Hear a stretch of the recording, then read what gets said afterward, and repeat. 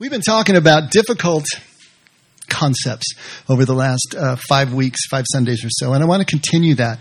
And it's not that we're talking about these kind of gnarly issues, I guess the way I would put it, for their own sake, or just because they're, they are contentious or even divisive. We're talking about them because if there is anything that you believe that is limiting your ability to completely feel dependent on, comfortable with, and accepting of God's love for you, the absolute love of God, if there's anything that's compromising that, if any of those questions you said, hey, why would a loving God do ... if there's any of those kind of questions, if there's any kind of questions that, why is the church so ... those are the kind of questions that are going to hold us back. They're going to keep our defenses up. They're going to keep part of us reserved because we're not really sure what's really going on. So what we've been doing over the last few weeks is taking issues like salvation, like eternal life, like the devil, Hasatan, like predestination, those types of concepts, whether they're theological or doctrinal or even ritual, and saying, hey, is there a way to understand this that completely and fully comports with Scripture? Everything needs to be scripturally based. But at the same time, just lets the love of God sing out. That's what we're doing. And I'll tell you, every time I take the Scriptures and I put them back into a Hebrew context, God's love just shines forth, unadulterated and absolute. And I don't expect it ever to be any other way. The people who wrote our Scriptures understood their God in a certain way, from a certain worldview, an Eastern worldview. We have laid over a Western worldview and a different way of understanding life and the world around us. And that's where the conflict comes from. But if we can put it back into that context, things start to change. So this is the acid test of your belief. We're not going to tell you what to believe. That's not our job. It's not my job to tell you. It's not anybody's job to tell you. And if someone is trying to persuade you, they're probably selling something. Be aware, all right? But what we are here to do is to help every single one of us to evaluate our belief system and see if it's really leading us where we want to go. Beliefs have consequences. Beliefs have effects. And those effects, if they're leading you toward a life that looks more and more like Jesus, that is really and truly fearlessly vulnerable, that's the phrase that has just been coming to me more and more lately. That we are willing to be open. We are willing to be vulnerable. We're willing to drop our defenses, but we don't do it in terror anymore because we know that there is this love of God in our back pocket. We've got that winning lottery ticket in our back pocket. Everything really is going to be okay. So we can afford to be open. We can afford to let resources flow through us. We can afford to let people in and see if they're trustworthy. And so the acid test of your belief is, does it allow you to live like that? Does it allow you to look like that? Does it allow you to look like Jesus? And if it does, there's nothing broke. Don't fix it. But if not, if there is this dis-ease at the core, if there is this inability for you to just be able to relax and not need anything else to adulterate the moment to make it palatable for you, then maybe there is something that we can talk about. And these are the classic questions that I asked myself, that people have been asking me for the last 25 years. And so here we are, talking about them. We talked about salvation. We talked about these different things. Last week, we talked about predestination. We talked about the fact that belief system, any belief system, does have consequences. If you truly believe in predestination, if you truly believe that God picks the winners and losers in advance, who's going to heaven, who's going to hell, He chooses that elect, the chosen people, the chosen ones, from the beginning of time. What is your life really going to look like if you truly believe that? I mean, your life is going to go kind of into a more of a passive mode right off the bat, isn't it? I mean, why do you have to work so hard? Either you're chosen or you're not. There's not that much you can do about it. You're going to be much more hands-off when it comes to even helping other people or trying to help them along the path. Why? Because God has already chosen. There's nothing you can do to change that. That does not look like Jesus. Jesus was active. Jesus was throwing himself into every situation absolutely fully. Not just sticking a toe in the water, but jumping into the deep end. No matter what the temperature was, he was in it. He was extending himself to everyone. He was vitally interested in helping people heal, helping people get to where they really wanted to go. And so that's where you can take a look at a belief system and say, if this is what it creates, something is wrong. Now, I told you last week, if you want to believe in predestination, if you do, and you don't have any of those characteristics and relationships are good, then more power to you. You got a lot of company. If you don't believe in predestination in your life, you see what I'm saying? It's not about the belief system. It's about the effect of the belief system. It's about what it allows you to do. I gave you another example last week. There were two examples when I was trying to get this point across. And the other one was about the law.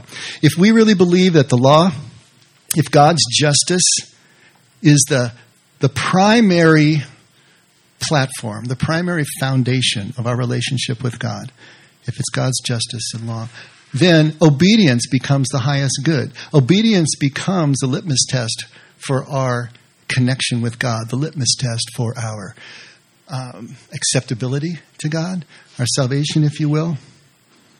And so, if that's the case, what effect is that going to have on our life? And the question that I suppose that I would like to ask is, does obedience to the law really make us better people? Does obedience to the law really make us better people? Decent people? People who are acceptable to God? That's the question. Now just hang on to that. Tuck that in the back for a second, because I want to tell you a couple of stories as we start to break this down a little bit. The first story I encountered as I was prepping for the message, and two American rabbis were traveling in Israel. Sounds like the start of a bad joke, doesn't it? Where's the Catholic priest and the whatever? Two American rabbis are traveling in Israel, and they get on a bus to go to another city, and an Orthodox Jew gets on the bus. Okay, it's really starting to sound like a joke now, isn't it? So and he's got the black hat, he's got the frontlets, he's got the whole 9 yards. Absolute Orthodox Jew, practicing to the nth degree. And he sees these two, and I guess he kind of realizes what he's dealing with here. So he strikes up a conversation, but what he really strikes up is a theological debate. He wants to debate these two, and obviously he wants to put them in their place, because here are these two upstart Americans come out here, and they're in their street clothes and traveling the Holy Land, and they have no idea, what the faith is really all about, and he's going to let them know. And so they're having this conversation, and one of them's kind of hanging back, but the other's trying to engage, and he's trying to get through to this guy, but this guy is so smug, he's so condescending, he is so overbearing, absolutely certain of his beliefs that he's just bulldozing over anything the other one has to say. And finally, in frustration, the American rabbi says to him, in fluent Hebrew, he says, Naval birshut haTorah. And the guy goes absolutely nuts, apoplectic, furiously angry. You're calling me Naval? How dare you? And he goes, we don't have any idea why he would be so angry, do we? If you translate Naval birshut haTorah, basically it means Naval with permission of the Torah, Naval with permission of the law. Now, before we can start to unpack why that was so offensive to him, let's find out who Naval is. I want to read you kind of a longish story. It comes from 1 Samuel. And it's a story that you probably haven't heard very much. It's one of those tucked in the Old Testament, And I want to read, the whole thing, partly because it's such a darn good story. I mean, it reads like a novel or something, or at least a passage from a novel. And I want you guys to get kind of a feel for some of the stories in the Old Testament. Maybe it'll intrigue you to go back there and take a read. Let me set the stage a little bit. This is during the reign of Saul, who was the first king of Israel. And David, who was the one who killed Goliath, and he was very prominent among the among the Jews, the Hebrews, and won a bunch of battles, and Saul started really getting jealous and getting paranoid about him, tried to kill him a couple of times, and David realized he needed to hightail it out of there. He goes into exile, but has several hundred men who are loyal to him, and they're living in exile out in the wilderness, and while they're doing this, they're having to fend off Saul. Whenever Saul gets word of where he is, he sends an army to him to try to wipe him out, so they've got to fight Saul. But in between those times, they're just living off the land. But what they're also doing is protecting the farmers and the shepherds, the Hebrew farmers and shepherds on the frontier between Judea and all the other kingdoms. So they're protecting them and helping them stay alive, keeping them from the raiders and doing all the things. So they kind of have this two-front war going on. So we pick it up right there. Samuel, who is the prophet who anointed Saul and anointed David and all this, he has died. Samuel died, and we're at 1 Samuel starting at chapter 25, starting right at verse 1. And it's not in your books or anything. So, and I'm going to read from the Good News Bible just because it reads a lot more in contemporary English. So maybe just close your eyes and listen. Samuel died, and all the Israelites came together and mourned for him. Then they buried him at his home in Ramah. After this, David went to the wilderness of Paran, and there was a man of the clan of Caleb named Naval, who was from the town of Maon, and who owned land near the town of Carmel. He was a very rich man, the owner of 3,000 sheep and 1,000 goats, and his wife, Abigail, was beautiful and intelligent, but he was a mean, bad-tempered man. Nabal was shearing his sheep in Carmel, and David, who was in the wilderness, heard about it. So he sent 10 young men with orders to go to Carmel, find Nabal, and give him his greetings. He instructed them to say to Nabal, "David sends you greetings, my friend, with his best wishes for you, your family, and all that is yours. He heard that you were shearing your sheep, and he wants you to know that your shepherds have been with us, and we did not harm them. Nothing that belonged to them was stolen all the time they were at Carmel. Just ask them, and they will tell you. We have come on a feast day, and David asks you to receive us kindly. Please give what you can to us, your servants, and to your dear friend David." David's men delivered this message to Nabal in David's name. And then they waited there, and Nabal finally answered, "David? Who is he? I've never heard of him. The country is full of runaway slaves nowadays. I'm not going to take my bread and water and the animals I have butchered for my sheep shearers and give them to people who come from I don't know where." And David's men went back to David and told him what Nabal had said. "Buckle up your swords," he ordered. "Get a rope." And they did. That isn't in there, the get a rope part. "Buckle up your swords," he ordered, and they all did. David also buckled on his sword and left with about 400 of his men, leaving 200 behind with the supplies. One of Nabal's servants said to Nabal's wife, Abigail, "Have you heard? David sent some messengers from the wilderness with greetings for our master, but he insulted them. Yet they were very good to us. They never bothered us, and all the time we were there with them in the fields. Nothing that belonged to us was stolen. They protected us day and night the whole time we were with them, looking after our flocks. Please think this over and decide what to do. This could be disastrous for our master and all his family. He's so mean, he won't listen to anybody." So Abigail quickly gathered 200 loaves of bread, 2 leather bags full of wine, 5 roasted sheep, 2 bushels of roasted grain, 100 bunches of raisins, 200 cakes of dried figs, and loaded them on donkeys. And then she said to the servants, "You go on ahead and I will follow you." But she said nothing to her husband. She was riding her donkey around a bend on a hillside when suddenly she met David and his men coming toward her. Now David had been thinking, "Why did I ever protect that fellow's property out here in the wilderness? Not a thing that belonged to him was stolen, and this is how he pays me back for the help I gave him? May God strike me dead if I don't kill every last one of those men before morning." And he's got 400 men to do it with. But when Abigail saw David, she quickly dismounted and threw herself on the ground at David's feet, and she said to him, "Please, sir, listen to me. Let me take the blame. Please don't pay any attention to Nabal. That good for nothing. He is exactly what his name means, a fool." The name Naval in Hebrew literally means stupid. It literally means wicked, with an emphasis on being impious. It literally means foolish. It literally means vile. That's what the word means. Do you think it may catch on in naming kids? Probably not, right? But this is part of the Hebrew tradition. Each one of their names means something. It is the outward sign of the inward essence of a person. And so this is the way it works in their culture. He's exactly what his name means. He's a fool. I wasn't there when your servants arrived, sir.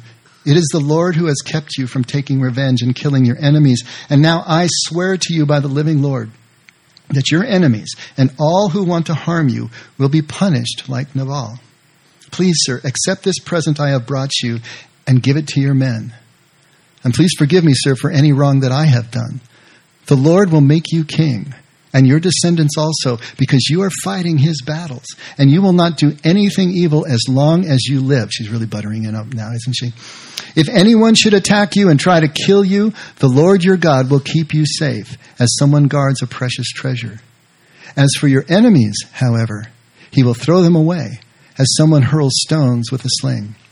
And when the Lord has done all the good things he has promised you and has made you king of Israel, then you will not have to feel regret or remorse, sir, for having killed without cause or for having taken your own revenge. And when the Lord has blessed you, sir, please do not forget me. Quite a speech, huh? And David said to her, praise the Lord, the God of Israel, who sent you today to meet me. Thank God for your good sense and for what you have done today in keeping me from the crime of murder and from taking my own revenge. The Lord has kept me from harming you, but I swear by the living God of Israel that if you had not hurried to meet me, all of Naval's men would have been dead by morning. Then David accepted what she had brought him and said to her, go back home and do not worry. I will do what you want. And Abigail went back to Naval, who was at home, having a feast fit for a king. He was drunk and in a good mood, so she did not tell him anything until the next morning. Then, after he had sobered up, she told him everything. And he suffered a stroke and was completely paralyzed. And some 10 days later, the Lord struck Naval and he died. Other translations say that it was a heart attack, and the direct translation is that his heart died within him and he became as a stone. So you make of that what you will. When David heard that Nabal had died, he said, praise the Lord. Good old David, you got to love him. He has taken revenge on Naval for insulting me and has kept me his servant from doing wrong. The Lord has punished Naval for his evil. And then David sent a proposal of marriage to Abigail. What do you think she said? She said yes. Yes. What's going on here? All right. What's happening here? And more importantly, you're probably thinking, how is this relevant to the law? What the heck? I've got 3 questions for you. First question is, why was David so angry? Why was he so angry at Naval? Obviously, it's because he wasn't getting the reciprocity that he knew that he deserved. He had spent all this time for free protecting not just Naval's property and Naval's resources, but everyone. And so he's protecting all this for free. And then when he just asked for some sustenance, for some food, he is not only denied, but he's denied with an insult. So he had a right to be angry. What were Naval's sins? What did he actually do that was wrong? Well, the first is a sin of pride. Buried in that speech of Naval to David's men is a sense of superiority. David came from the other side of the tracks. He came from Bethlehem. That was not a huge city. He didn't have the same kind of ancestral pedigree that Naval imagines that he has. And so there is a condescension. There's a sense that David is not worthy of him, of his food, of his sustenance. And so there is that pride that's going on. Secondly, there's gluttony, of course. He is overindulging in food and wine and probably sex, and he's leading himself into greater and greater ill health that finally ends up taking his life. There's greed, of course. The refusal to help the poor, which was a huge no-no in terms of Eastern hospitality, Mideastern hospitality, to refuse someone who comes to you, huge. There's a a midrash, a later story about this, that Naval had two properties. One was at Moan and the other was at Carmel. And if a poor person would come to him and ask him for help, he'd say, sure, you can have all the help, but I don't have it here. You have to go to my other property. And then if they went to the other property, they'd say the same thing and send it back. So it's kind of a shell game that he was playing, and he was always pushing them off someplace else. And so there was this idea where he would just refuse to help the poor. He was never going to let any of his resources go. And then finally there's ingratitude. All of these are the signs of a rampant egocentrism. This man was so completely ego-centered, arrogant, selfish, and with a certainty that he was right in everything that he did. But, third question, what sin did Naval not commit? He didn't break the law.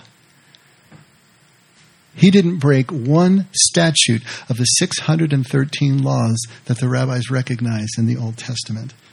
Abigail points this out. She said, David's revenge on Naval would be shameful.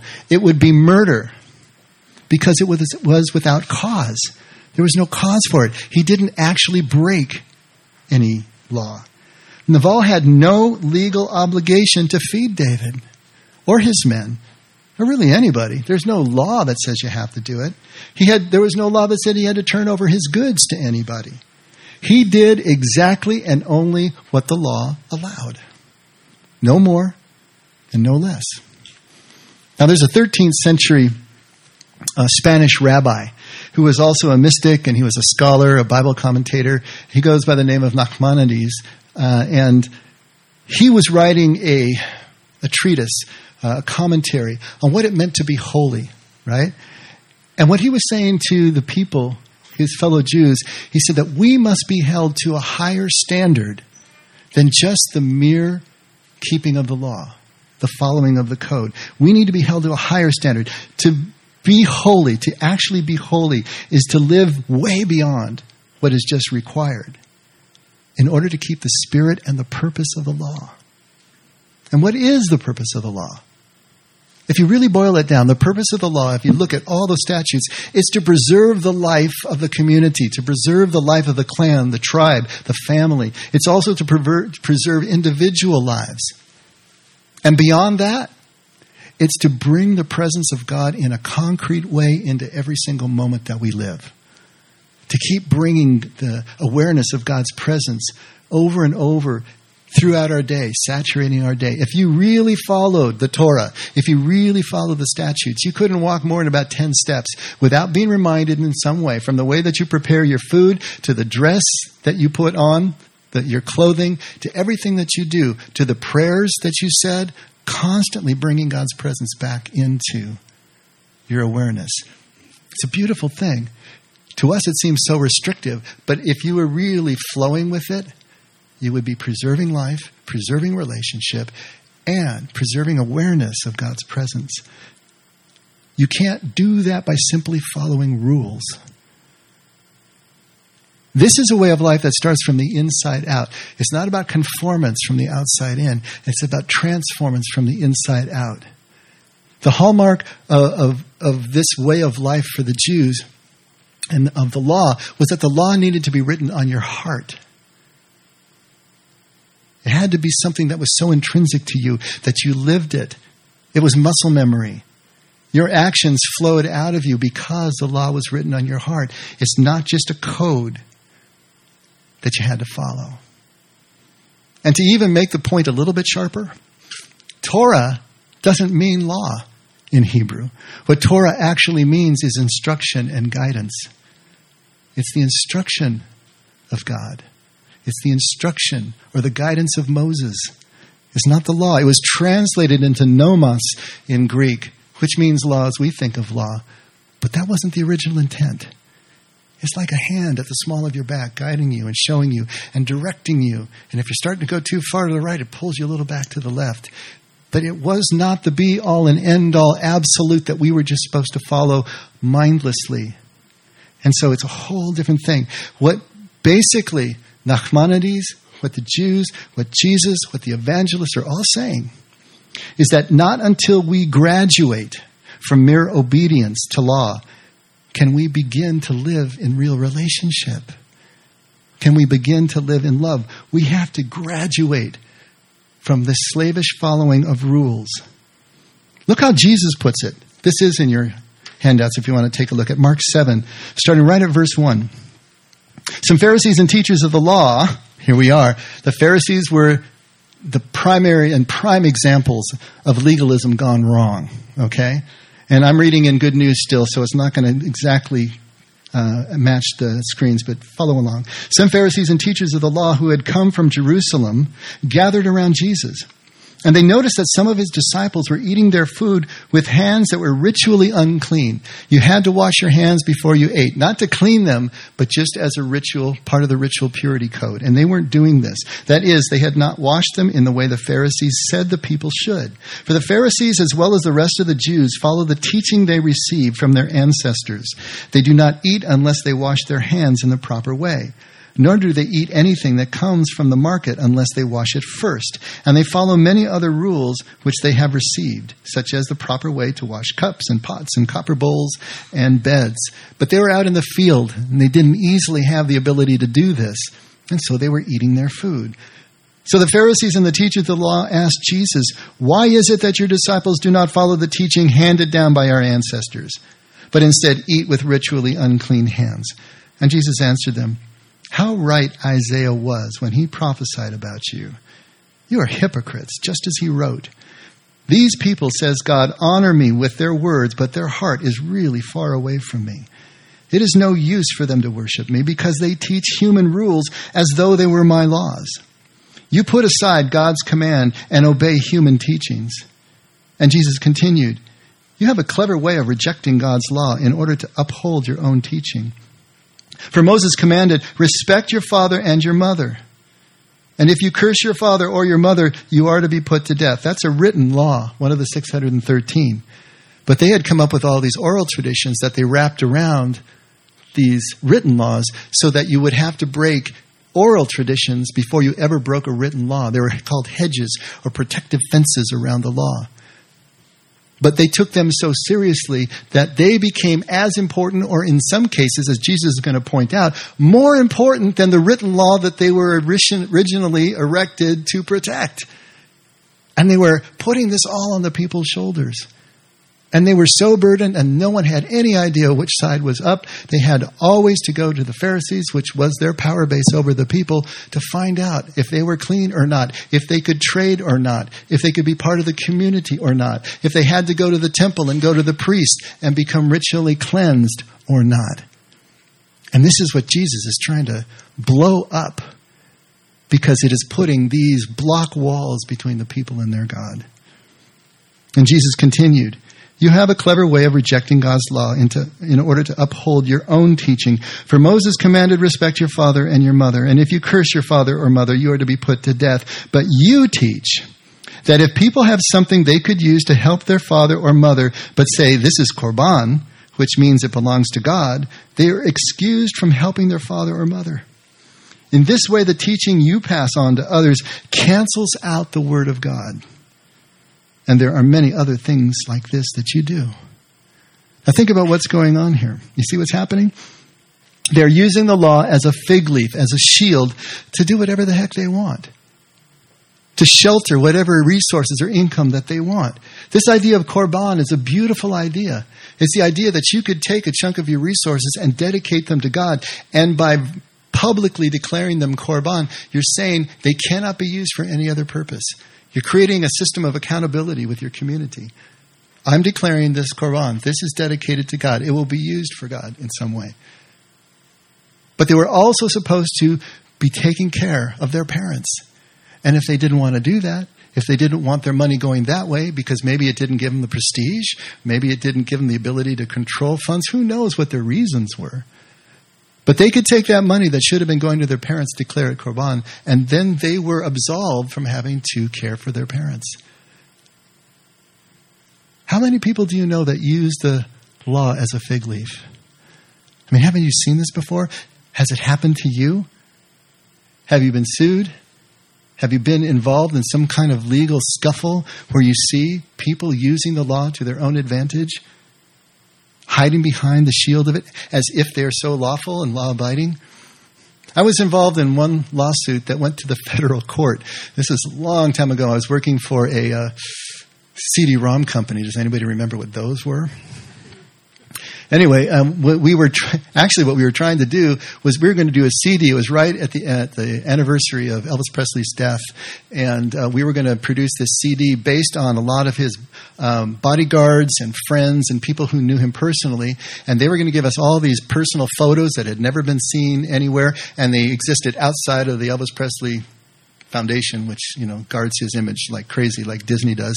So we had this supposedly a whole cache of photos and stories and things that we could do. We were going to create this CD-ROM. And when it came right down to it, they basically had nothing, certainly nothing of any value. And so the head of the company took him to court, ended up in federal court. Not exactly sure why. Maybe it was across state lines. I don't remember. I had to go up and testify. It took the judge about 30 seconds to render his verdict at the end of that. Because the way that the contract was written is that they would give us what they had. What they had was nothing. And they knew that going into the contract. And we paid them, I forget how many tens of thousands of dollars for the rights to do this. They took the money. They gave us nothing. And we had absolutely no recourse because they were covered by standing behind the fig leaf and the shield of the law. People do this all the time. And in a religious setting, don't people do this all the time?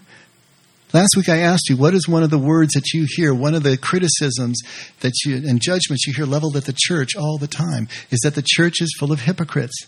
The church people and the church itself does not do what it says it believes. This is an example of that. Naval is an example of that. He counted himself as a righteous man because he didn't break the law. And yet look what he was doing. The Pharisees counted themselves as the righteous of the righteous, as the true heirs of Moses because of their lawfulness. And look what they were doing. And Jesus is calling them on that. He's saying, can you see what is going on here? Does obedience to the law make us better people? Does obedience to the law make us decent people? Obedience to the law makes us lawful people, but it doesn't necessarily make us decent. It doesn't necessarily make us better. If we believe in law, then we're going to keep the law. If that's really what we believe, if that's the basis of our relationship with God, obedience to the law, then we're going to keep the law. But we still may be Naval. We still may be wicked. But if we desire to be better, if we desire to be decent by and through obedience to the law, to our precepts, then, of course, we will be better. But it's not the same thing. Using the law to buy God's acceptance or buy God's salvation is a fool's errand. It doesn't work. We already have God's acceptance, for crying out loud. And to use the law in that way, to think that we can follow our way into acceptance, into some sort of reward, is not going to work. But using the law to become closer to God, more like God, that's the entire purpose of the law. That's the entire purpose of the guidance. Look how Paul puts it at Galatians 3. This is one of his most fiery letters, starting at verse 10. Those who depend on obeying the law live under a curse. Those who depend on obeying the law live under a curse. For the scripture says, whoever does not always obey everything that is written in the book of the law is under God's curse. Now it is clear that no one is put right with God by means of the law, because the scripture also says only the person who is put right with God through faith shall live. But the law has nothing to do with faith. To be put right with God, as we understand it, is to be connected with God, to be one with God. That's to be right with God, not appeasing God's anger as we typically think of it in legal terms. Jesus showed us that he and God and life and love don't work that way. We connect with God through faith, not law. Law has nothing to do with faith. Faith here, though we have to understand, is not mental belief to the Jews. That's not what they're talking about. It's action. It's a way of living as God lives and continuing to do so. In other words, it's living in love. Living in love, experiencing a love that only exists beyond law, beyond obedience. You got to get out of the contract and over into that far field with God to experience the love that he has. Because if you imagine it's still legally, if you imagine it's still some sort of reciprocity for what you do, you'll never experience the law. You'll never experience the love. It has nothing to do with requirements or obligations. It's simply the sheer joy of service, the sheer joy of relationship. And it's the only power in heaven or on earth that can give us a confidence of that connection with God, a knowing that we are already worthy of connection and already loved by God. And finally, how does John put it? Take a look at 1 John 4, starting at verse 17. Love is made perfect in us in order that we may have the courage on the judgment day. And we will have it because our life in this world is the same as Christ's. Do you see what he's saying here? Love is made perfect in us in order that we won't have to fret or worry about the judgment day, worry about our death. We don't have to fear death. And we'll have this confidence because our life in this world is the same as Christ's. It looks like Christ. It's being lived like Christ. There is no fear in love. Perfect love drives out all fear. So then love has not been made perfect in anyone who is still afraid, because fear has to do with punishment. We love because God first loved us. When our choices graduate from mere obedience to law and move beyond the fear of punishment, or even beyond the desire for reward, we got to get past all that sort of reciprocity. In other words, when we realize that our greatest pleasure is in giving pleasure, and for no other reason but because of the immediate transaction that's happening right now, when our lives are lived like Jesus, then we're going to have that courage on Judgment Day. We're going to lose our fear of death. Fear is no longer going to be our default position. We will have confidence in our connection with God that obedience to law will never give us. Never give us. Our lives will reflect that confidence in our ability to be fearlessly vulnerable. That's the way it works. We've got to take our ideas about law and obedience and turn them 180 degrees if we really want to fall into the relationship that Jesus has for us. Beyond obedience, beyond law, into the fullness of what grace really means. And then we can have confidence in our connection. Let's pray.